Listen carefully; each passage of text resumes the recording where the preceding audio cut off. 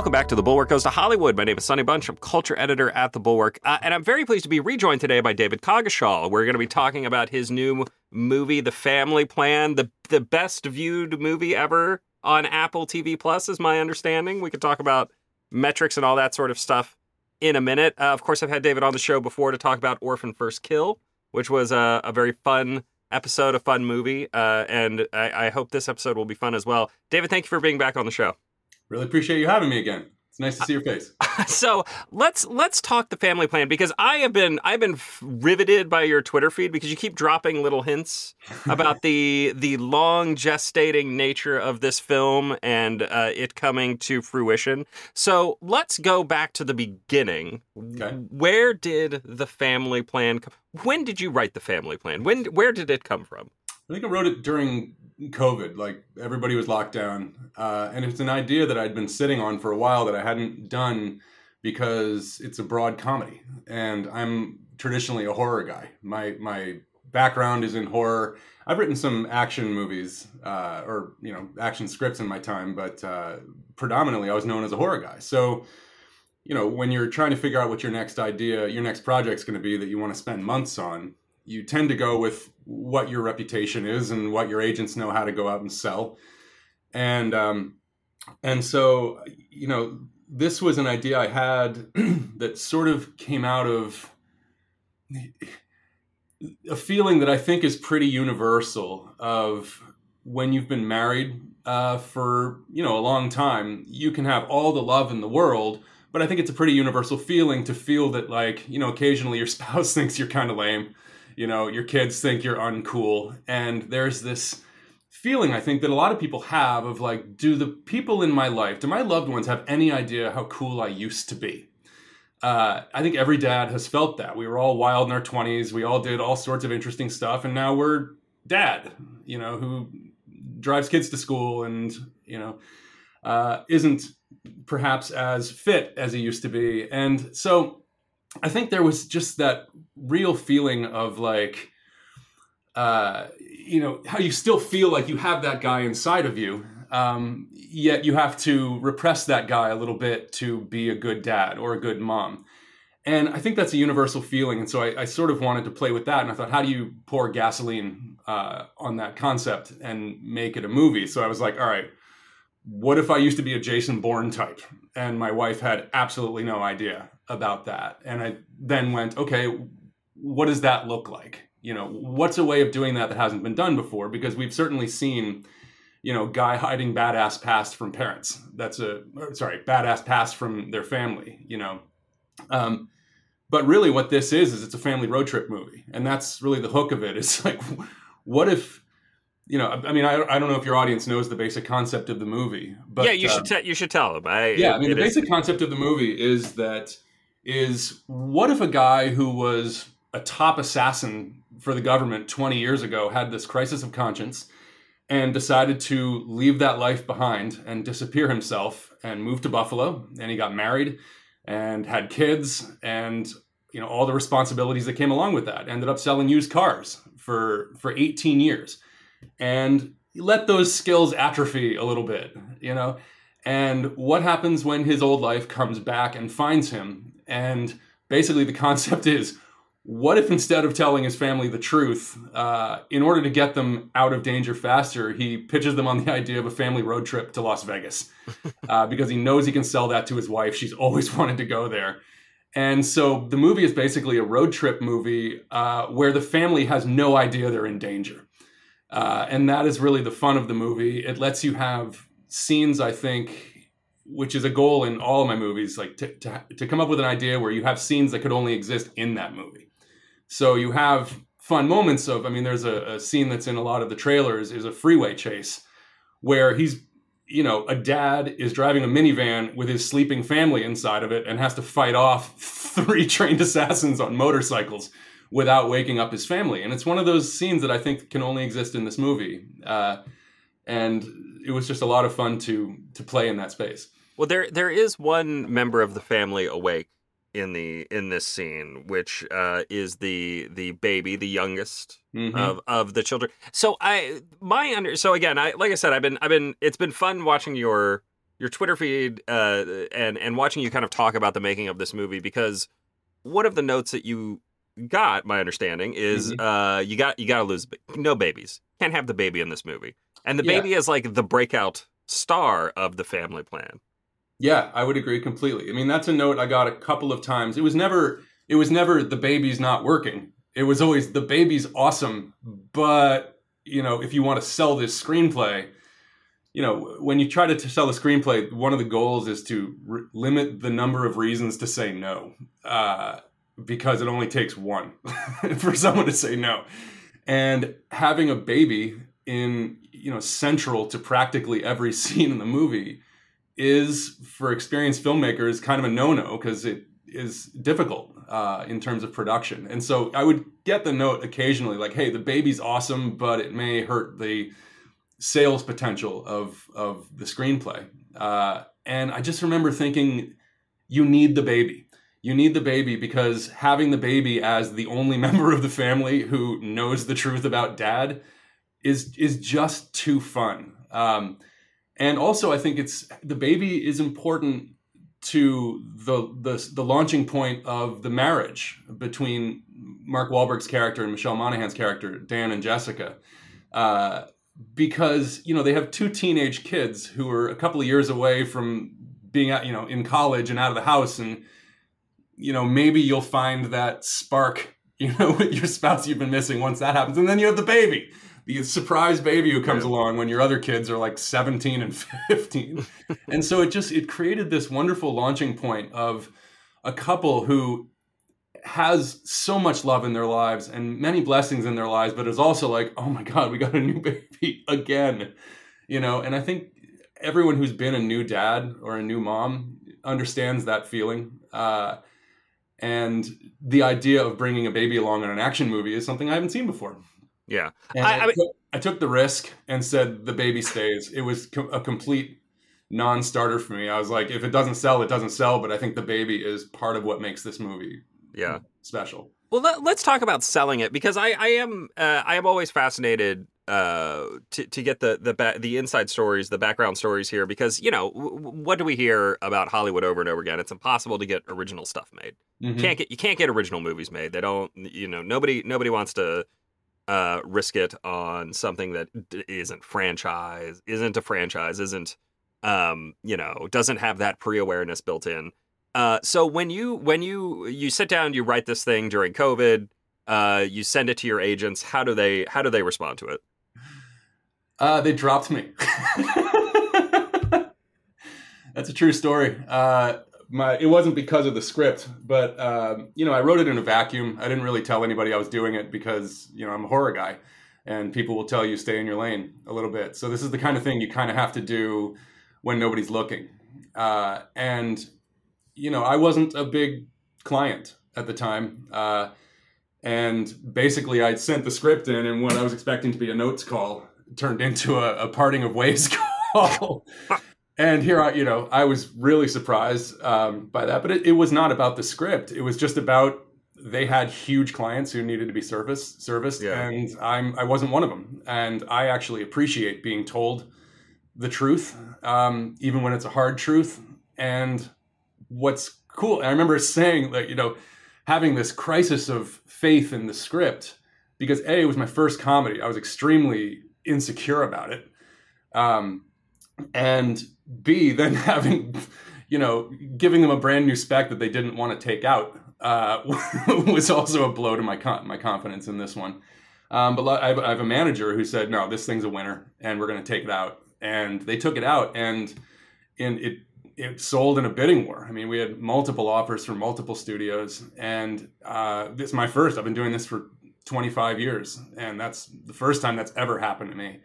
And Skydance came in hard, and I was thrilled because they're really good at making this kind of movie. Mm-hmm, mm-hmm. And I was psyched to get into business with them. And it was just Skydance at first. It wasn't Apple. Yeah. And there were no attachments. Mark wasn't attached at the time. It was just a screenplay with no attachments.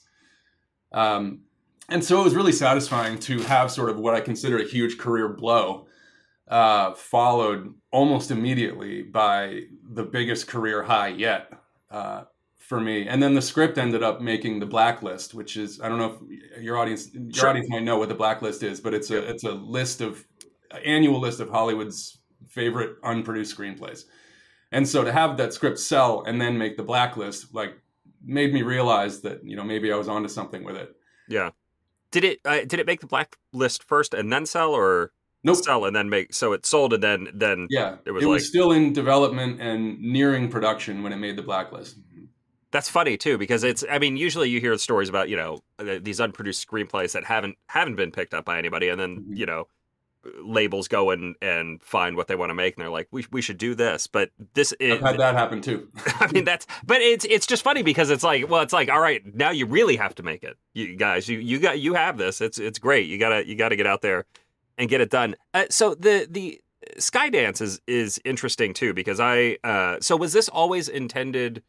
So Skydance picks it up before Apple comes on board, but was Skydance always thinking of this as a movie for streaming, as an Apple TV movie, or what was their plan? Do you know? Do you think? I think their plan was to get it to the most number of eyeballs as possible, whether that was streaming or theatrical, which is valid. I get that. And I'm not really sure. I'm not sure what their initial plan for it was. They quickly attached Mark. They attached Mark. I didn't even know. They called up and said, "Hey, guess what? Mark's on board and he's going to produce." And I thought, oh my God, this thing's going to get made, because he's one of those guys that when he signs on to something, it just gets made. Yeah. Which is terrific. So, when that happened, I thought, hey, sky's the limit. We might get theatrical. And then Apple bought it, which is terrific. I am a fan of anybody buying my material who will make it.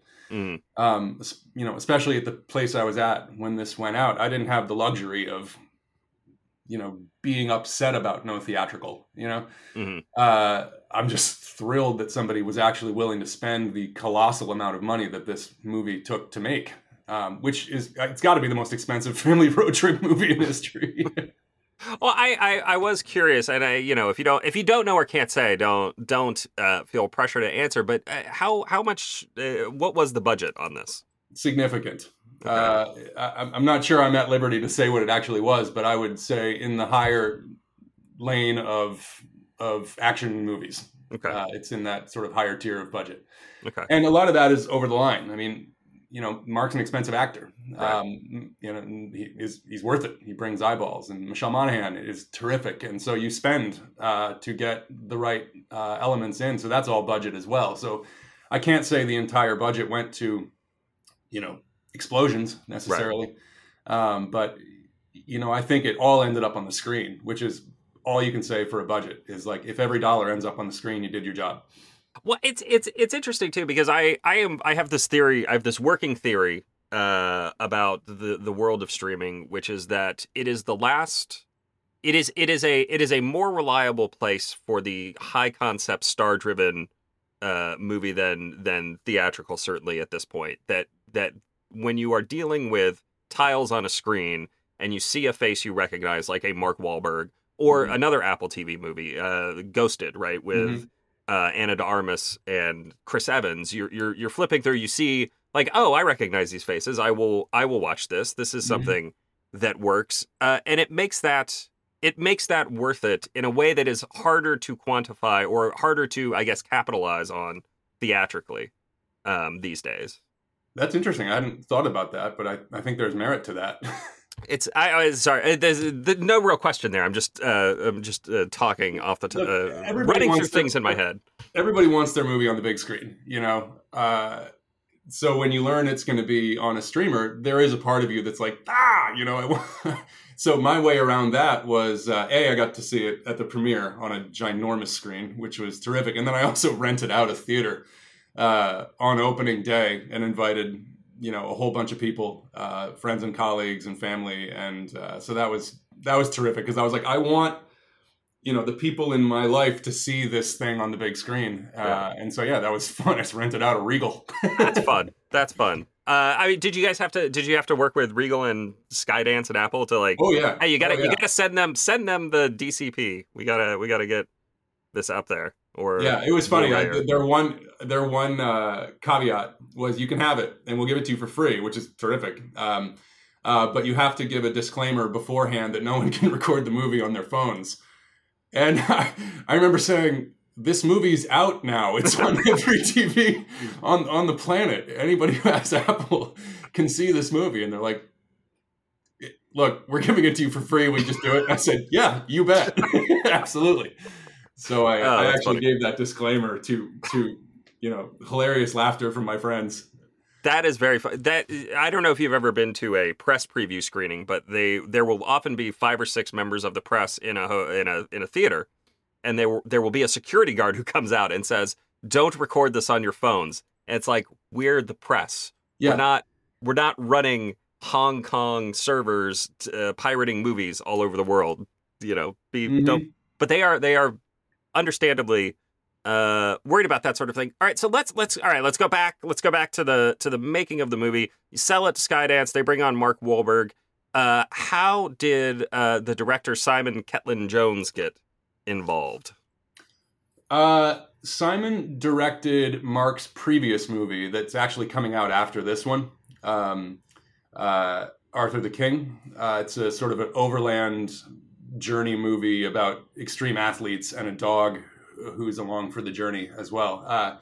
And by all accounts, it's great. I had heard that Simon came in at the last second and directed the movie when a previous director dropped out. And coming in and crushing it under those circumstances is no small feat for a director. And I believe that Mark sort of rewarded that with The Family Plan. I believe that Simon was Mark's choice because they had worked well together before, which certainly makes sense. And I immediately liked Simon because he called up. He's Welsh. He's just a terrific guy. And he called up, and one of the first things he told me was he told me that he had been reading through previous drafts. And in my head, I thought, who does that? No, who adds work for themselves by reading previous drafts?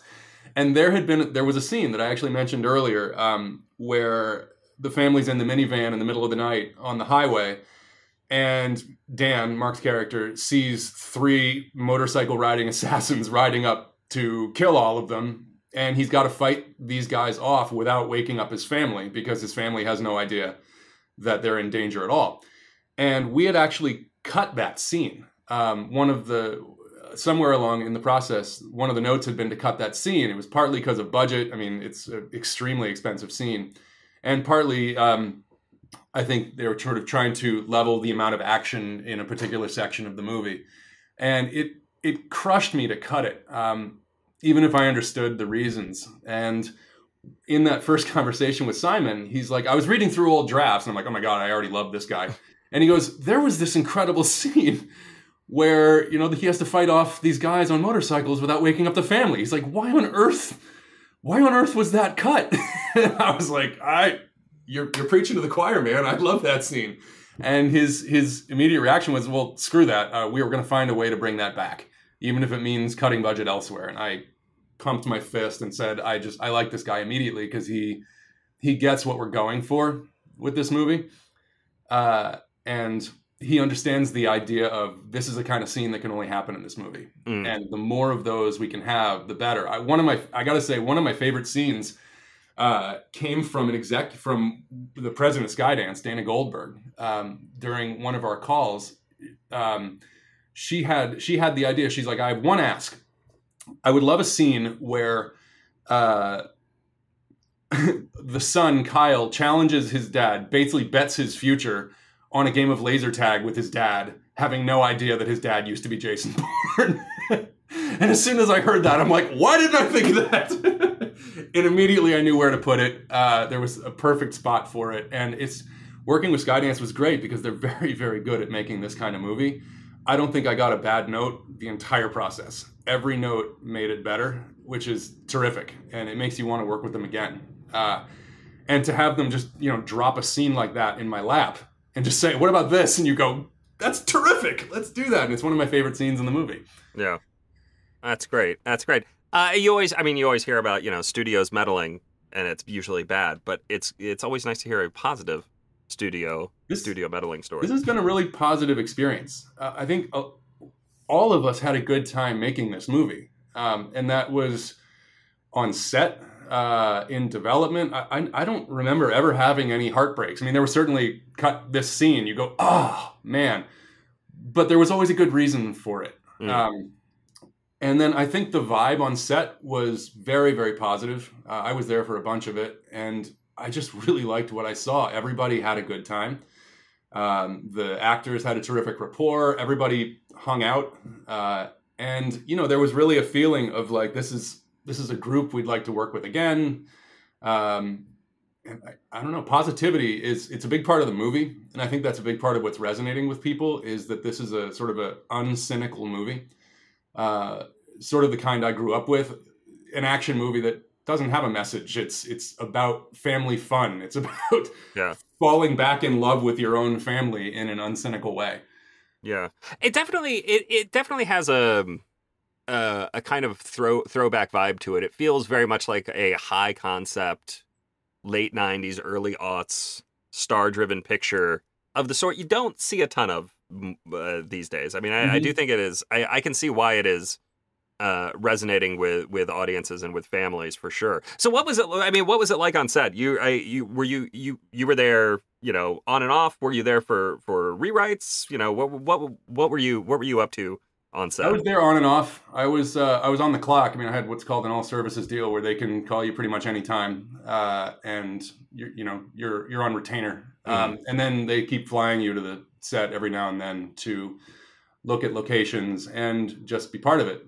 I know I was on location. We shot the movie in two places. We shot almost all of it in Atlanta, and then the final few weeks were in Las Vegas, because there's a whole sequence at HyperX, which is the gaming arena at Luxor, and they ended up actually shooting at HyperX, which is really exciting. But part of it was, you know, they had to have a real. The son's character is hiding the fact from his parents that he is, you know, he was forbidden to keep gaming because he got way too obsessed with it, and it was, you know, bringing out tendencies in the Dan character, who was afraid of his own violent tendencies coming out in his son, so he actually forced him to stop gaming. But the son is carrying on this complete secret life as a top gamer from his parents. And so there is a sequence at HyperX where we needed to use an actual video game, because, you know, the gameplay in that sequence is pretty important. So we ended up using the game Valorant, a very popular game, and we brought in, you know, top gamers to be part of this scene. But of course, you know, the screenplay isn't written for Valorant. It isn't written for their gameplay. So there was really a feeling of, you know what, Cogs, you'd better come to HyperX for a week and just be around, because we're changing things in real time to match this game that we've chosen and these professional gamers that we've cast as themselves. That's funny. I see. This is one of those things that goes totally over my head, because I am also not. I mean, look, I am a middle-aged dad. I don't play Valorant. I don't know any of these names, but it is one of these things that, as a kind of cultural writer, viewer, whatever, I am like vaguely aware of. So it was a great sequence, because it felt authentic and it felt real without me having to know all of these people, and have it make sense. And it's interesting. It's a sports scene, basically. Yeah. No, I mean, that's the sports victory. It's the championship game. It's also interesting to hear that you say you were on set, on location in Vegas for that sequence, and also it felt like, maybe correct me if I'm wrong, the sequence in the casino where they're going into, I can't remember which one it was, where they're going into the casino and then they're in the suite. Yes.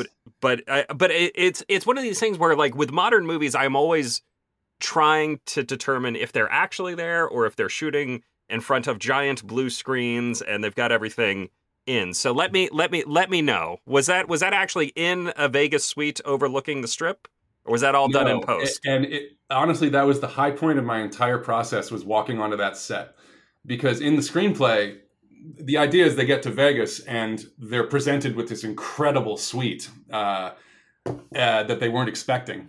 And I remember writing the scene where they walk off the elevator and they walk into this suite and they have this feeling of, oh my God, is this all for us? And they see this, a gift basket, because this has all been done through the machinations of this AAA employee named Levon, who's helping Mark's character throughout the movie. And there's this gift basket. And I remember writing the throwaway words that would be on the card in the gift basket. I remember writing, please enjoy this suite to which, for which all possible discounts have been applied. Thank you for being a loyal member, Levon, And I remember sitting there in my bathrobe writing that moment. And then I went to Atlanta for the first time to the set, and I walked into this enormous soundstage where they had built this entire Vegas suite. I mean, multiple rooms, kids' room, living room, bar, bedroom, bathroom, elevator. Like, they built the whole thing. And you're correct. It was surrounded entirely by blue screens. And the attention to detail was stunning. You just walk in there, you go, oh my God, this is a Vegas suite. And I remember walking and thinking, I can't believe this all came out of my head. This is such a strange feeling. And it really hit home when I walked. I followed that same path that I had written where they walk into the suite, and I saw the basket and I saw the card. And I remember thinking, I know exactly what's written on that card before I even look at it. And I walked over and I picked up the card, and sure enough, it said, please enjoy this suite for which every possible discount has been applied. Enjoy your stay, Levon, or whatever it was. And I just had this mind-blowing moment. It wasn't even the suite that dazzled me. It was the card of going, holy crap, this movie's really happening. And so I told that story to Michelle Monaghan, probably months later when we were shooting in Vegas. And without telling me, she went to the props master, and who approached me, a couple of hours later, and he's like, Michelle told me this might mean something to you. And he gave me the card. He still had it months later. And that has become one of my most prized possessions. It's such a tiny, dumb little detail in the movie. And I have so many other big things that, have been sent to me from the movie. But like the one that means the most is this dumb little card from a gift basket. Oh, that's great. You mentioned Michelle Monaghan, and you had said something on Twitter or Instagram about her appreciation of the role, which is, it's a weighty but also fun role that you don't necessarily see a ton of for actresses. I mean, it's just a great role for an actress. Mm-hmm. I think so too, and she is terrific. I'm going to be writing roles for her forever. We've become friends. She's a terrific actress, and she's very cool to hang out with. Such a pro, and so yeah, I think her character. The movie is very much a dad fantasy, but I think it's also a mom fantasy. She's somebody, her character, Jessica, is somebody who was a top college decathlete back in the day, who could have medaled in Athens, but tore her ACL. And, similar to Mark's character, she has that same feeling he has of like, does my husband have any idea how cool I used to be? And I think that's something moms feel, someone who was an elite athlete who is now, working as a physical therapist in Buffalo and spending her days shepherding kids around to after school activities.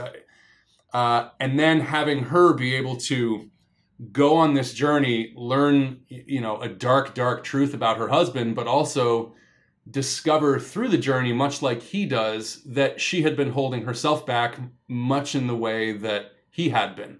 And that the true, I think the message of the movie is that to be your happiest self, you need to find balance between who you were and who you need to be now. And I think that's sort of the arc for both of them is discovering that balance. I mean, I think personally, people say that the baby steals the movie. I think Michelle steals the movie. She has the biggest crowd leap to their feet moment for sure at the end, which I won't give away, but it really pays off everything she used to be. Yeah. And it just made me so happy. That line, there's the Nine Other Events line, is I think the one line that has been in every draft of the script from early 2020, writing it in my bathrobe. It has always been there. And so I think I had her arc figured out even before I had his. Yeah. No, it's great. It's great. And it does kind of it ties her whole arc together. I will say the other fun performance in this movie, a guy you always like to see show up, is Kieran Hines. Yes. Always, ever since Rome, the HBO show, I've been a huge fan. So it was nice to have him on set for a handful of days for that mostly the finale sequence. He's great. It was a thrill to meet him. I've been a fan of his for years. And what's really cool is he's this very soft-spoken, big smile, nice, totally approachable guy who I sat with in the green room for 2 hours just picking his brain about theater because I come from a big theater family. And then to get to know this soft-spoken guy, and then they say, Kieran, we're ready for you. And then you go out there and onto the set and you watch. And, the director Simon would say, it's a scene where Kieran walks into a room in a very imposing way. And I was watching him on the monitor and I watched him transform in the lead up to action from this guy who's smiling at everybody at the crew. And then his face just morphs into this cold, threatening, scary guy. And you're like, wow, that guy can really turn it on when he wants to, just with his vibe, just with his body language. And so I always love that moment where he walks onto the private jet, because I was like, I was watching right before he watched that, and I watched him transform his entire demeanor and become this evil character he needed to be. Yeah. He's great. Love him. So writing for the kids. How old are your children? My children are 11 and 9. So okay, so a little younger. When you're writing, are you imagining like, okay, this is what they're going to be like in 5? This is what I'm dreading in 5 or 6 years, or is it a little different? I guess so. I mean, I like to think that the kids are sort of universal in in the things that they're into. And so, yeah, I'm not sure. I just feel like, each of the kids is hiding something from their parents. The daughter is hiding the fact, she was someone who dreamt of going to Stanford and studying journalism. And now she's become very, very jaded about that, partially due to the influence of this toxic, shitty boyfriend that she has, who treats her like crap, but she adores anyway. And she's been lying to her parents about having quit, the school paper. Everybody's lying in this family. Dan is lying about who he used to be. Michelle, Michelle's character is sort of lying in a way about, what would make her happy. The son is lying about, keeping this entire career as a top gamer. Well, not top, but he's getting there from his parents. And, and I think the only one who's being completely honest in the family is the baby. One of the things that you deal with about the approach to the kids is, of course, the kids, like every kid in America, they're obsessed with their devices. And we all are. I mean, everybody has their devices going in this movie, in the world, in their families. And it's, the kitchen table is filled with devices. And I think one of the wish fulfillment things in this movie, especially with the kids, is there is a moment where Dan realizes, for his own security reasons, phones can be tracked, that he asks for, they're driving across a bridge and he asks for everybody's phones. And you think he's just going to, do the dad move of putting them on the floor of the car. We're going to have a, family vacation, device free. We're going to actually pay attention to each other. But instead, he chucks them out the window. All of the family's devices go out the window. It's one of my favorite moments in the movie. And it is such a dad fantasy, and it's such a mom fantasy. And it's one of those moments where people are like, God, I've always wanted to do that. And it forces the family. I think it's the number one thing that forces the family to bond. And I think that's one thing that audiences are responding to. So it's just this is very much. Look, this is very much a movie that I think appeals to people between the age of 30 to 50 in unique but also universal ways. There are several moments like that in the movie for sure. One screenwriting question, actually, since you mentioned the cell phones, do you you're writing a movie in which there are things that cell phones would make more difficult. How do you, from a screenwriting perspective, when you're dealing with the problem of cell phones, absent just chucking them out the window into the river, how do you handle that problem? I mean, it definitely, having a microcomputer connected to the global information system makes everything both easier and harder. Certainly, as a screenwriter, it makes things harder. I find it's way harder in horror. I feel like it's way harder to pull the, like, I'm in a place that's creepy. What am I going to do? It's way easier to, you now have to come out with all these contrived tricks for taking phones. I mean, the easiest one is shit. Every movie has there's no reception line. My battery's dead. Yeah, exactly. My battery's dead. Yeah. Here I think we did it in a real wish fulfillment kind of way. And what's funny is, even though it's one of the most memorable moments in the movie, it almost didn't happen because one of Apple's notes was, you can't do it. You can't you can't destroy Apple products on screen. And we're like, but it's an incredibly important cathartic moment of throwing the cell phones out of the... And so we had this week-long back and forth of trying to come up with different versions of it, and none of them were as visceral. We had the phones landing on a passing barge. You know what I mean? Like, we had all sorts of ridiculous fixes. And eventually we compromised with, let's not show them hit the water. And that was a compromise that everybody agreed to. And we thought, yes, we can keep this scene. I will say, all right, so this is interesting because this is something that jumped out at me while I was watching it, and I hadn't actually thought about this part of it here, the destroying the phones. But at the end, there is a moment where the family shows their phones right on the screen. I was like, oh, those are all Apple phones. Those are definitely all iPhones. And then I got to thinking about the previous scene. I was like, oh, were those Samsungs? What did they chuck out? Actually, that was one of my pitches. I was like, what if they toss Samsungs out off the bridge and they have Apple phones at the end? It's not in the screenplay, that moment at the end, but I can see that sort of behind the scenes that was part of the compromise. Yeah. It was like, well, they got to get new phones at some point. Let's. Yeah. So it's not something you write in. It's an improv on the day of. It's I just assume that was part of the compromise, and it doesn't bother me. I mean, product placement is a reality in this movie. I mean, you'll notice that the bottle that flies through the air that Mark shoots, sets everybody on fire, is a bottle of his brand of tequila. I mean, it's fun stuff, and I actually like that stuff. Doesn't bother me. I kind of like knowing the stories behind those things when done right. Yeah. I think. Yeah.